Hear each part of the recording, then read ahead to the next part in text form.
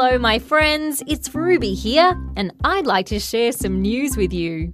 Today is Friday, and it's also the very first day of March.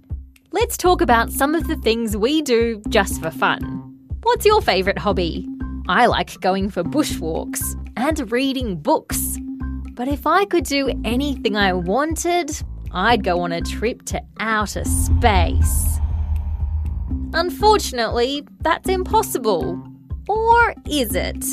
Believe it or not, there are some rocket ships that are getting ready to take people on holidays to space. This week, one of those rockets, called VSS Unity, took someone up in the air and right to the very edge of space. It was a long way up, 90 kilometres. Whoa!